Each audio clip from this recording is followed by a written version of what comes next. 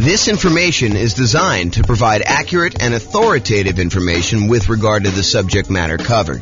It is offered with the understanding that the presenters are not engaged in rendering legal, accounting, or other professional services. If legal advice or other expert advice is required, the services of a competent professional should be sought. Welcome to the Abilene Real Estate Investing and Real Estate Financial Planning Podcast. Learn all about investing in real estate in Abilene, Texas, with a combination of real estate financial planning and modeling with numbers specific to Abilene, plus syndicated, more generalized recordings of live and pre-recorded real estate investing classes, not all of them specific to Abilene. Be sure to stay tuned after the podcast for a message from our sponsors. Well, good morning and welcome, everyone. I am your host, James Orr, and today I got a really cool class. So yesterday, we went over the new loan comparison spreadsheet, which allows you to call up your lender, get the current mortgage interest rates for a variety of loan products, and then see the difference in monthly payment, which is really going to be the difference in how much cash flow you have if you're using them to analyze the same property. And then you could use that in order to make a decision about which loan to get and how much better that one is than another loan. And so the next thing that occurs to a lot of folks is, well, how do you actually compare and see what the difference is between one loan product and another loan product? And the most common version of that question that I personally get is, should I put 15% down or should I put 20% down when buying a rental property?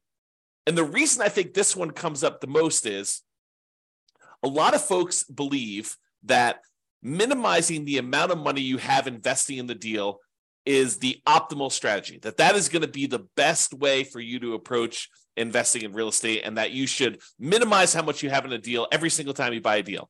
And I'm here to tell you that there may be times, there may be some situations where that is not the best thing for you to do. And I hope to explain that to you here today in this particular class. This class is going to be a really short class about the question, should I put 15% down or should I put 20% down when buying a rental property? And I will also warn you that you cannot just use my numbers. You need to call up your lender and get the exact mortgage interest rates for these different loan programs so that you can compare them side by side yourself with the actual numbers for that day, because they're going to vary. And sometimes it may not be this extreme. Sometimes it may be much more extreme than what I'm about to show you, but let's get started and look at this. So first thing is, call your lender, get the rates, fill in this form. It's a visual on the screen here of the form that I went over in detail yesterday. So go ahead and call your lender in order to get those. As I mentioned, your numbers will undoubtedly be different than what I'm showing you. You cannot just assume that, oh, James did the math for me once, therefore that is the math all the time. You need to do your math. This number does change over time. So really what we're doing is, you remember this shows you all the different government loan programs, the conventional owner-occupant loan programs. These are primarily for people doing like house hacking or nomad strategy where you're moving into the property. And then this kind of like greener section here is all the conventional investment property loans. And we've got 15% down with PMI, and then 20%, 25%, 30%, and 40% to show you. Today, I'm going to be focused in on this 15% to 20% kind of section. So this shows you the kind of like difference in monthly payments for the various loan programs for the investor loans only. And so you can see that the investor loan where you put only 15% down is significantly higher than the next loan program, which is the 20% down. In fact, if you just look at the difference in size of the drop here, you can see that the difference in size of the drop between going from 15% to 25% is way larger than the drop from 20% to 25%. And you might be thinking to yourself, wow, that's a really significant difference between going from 15 to 20 and 20 to 25. And yes, that is pretty common, because part of the problem is that when you get a 15% down loan, you also have private mortgage insurance. Not only does the interest rate change, not only are you borrowing less, you're going from borrowing 85% to borrowing only 80%, but in addition to that, you have private mortgage insurance, which is insurance that you pay to the lender to protect them in case you default. The lender's basically saying this, look, I would really prefer if you put 20% down if you got a loan. And you're like, but I don't want to put 20% down. They're like, okay, I'll tell you what. I'm willing to work with you on this.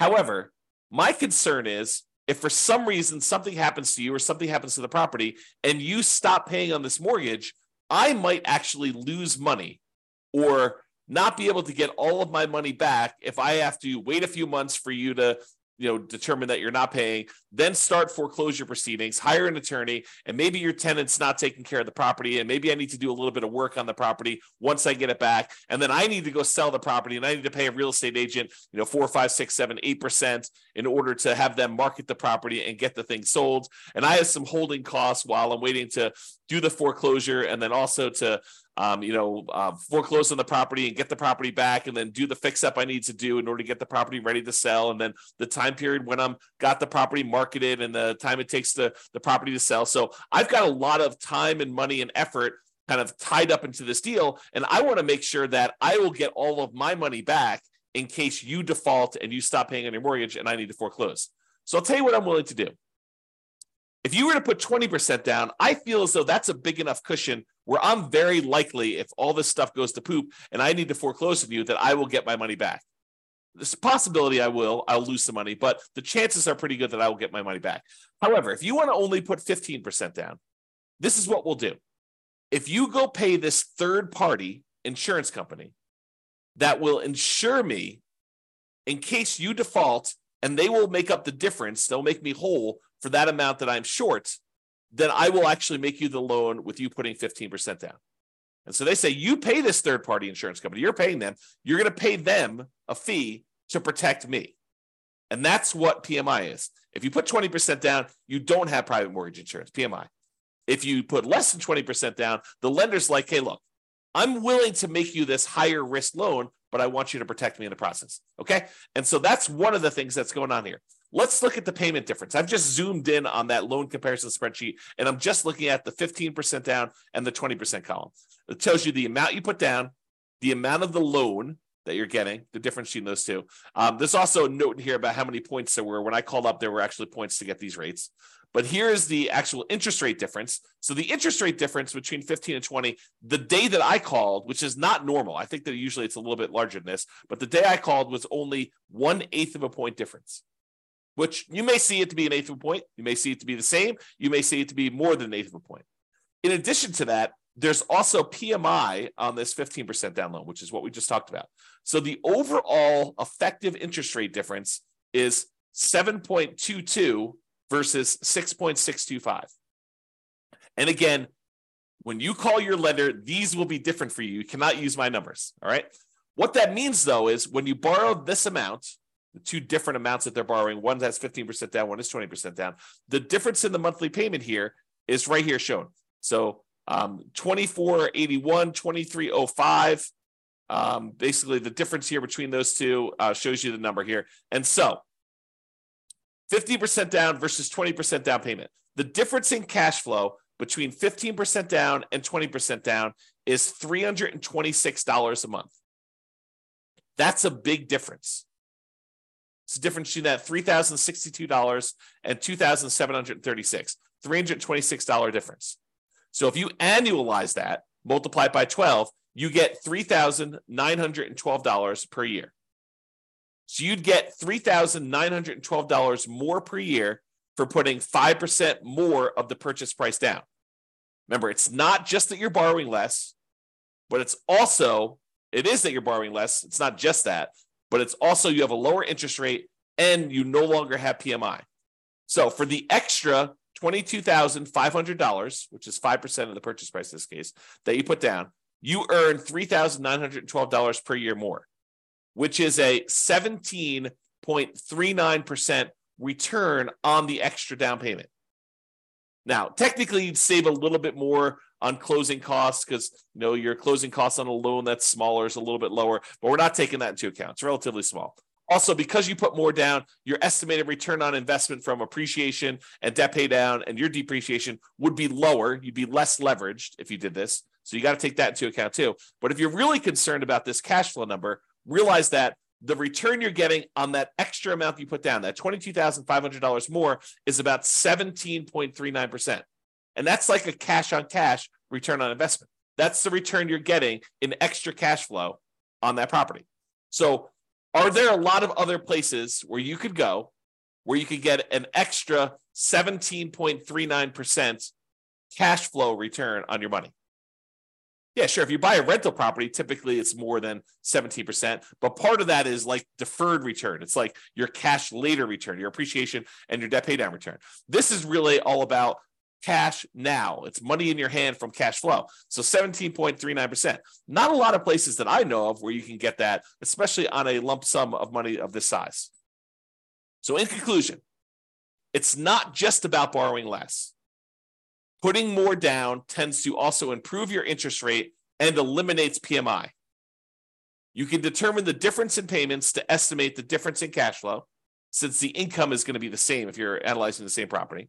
Then you divide that difference in annual cash flow by any extra you had to put down to estimate the extra return in cash flow that you're earning on that extra down payment.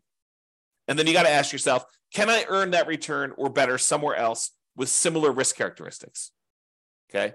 So the idea is do this calculation yourself and decide whether it is worthwhile for you to put this extra money down. And yours may not be 7%, 17%. In fact, it's very likely to not be 17%.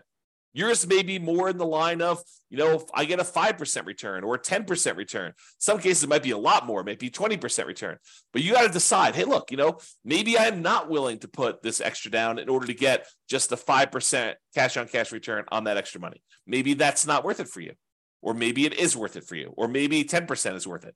So you got to decide where your cutoff is. And part of the decision, at least for me, would be, what else could I do with this money to get that type of cash on cash return over that time period? Okay. That's all I got for you. I hope you enjoyed this very short mini class on whether you should put 25% or 15% or 20% down. I will also tell you that this is a common question. The next most common question is 20 to 25. And I think most people don't even ask me about that one. I have to show them why it's advantageous for them to sometimes go from 20 to 25, because the interest rate bump between those two is usually pretty significant. So same thing applies, though, if you're thinking about 20 or 25%, is you run the math and say, this is what my payment is at 20, this is what it is at 25%, this is how much extra I had to put down, and figure out what the difference is, figure out what the return is on that extra 5% down to see if it's worthwhile for you.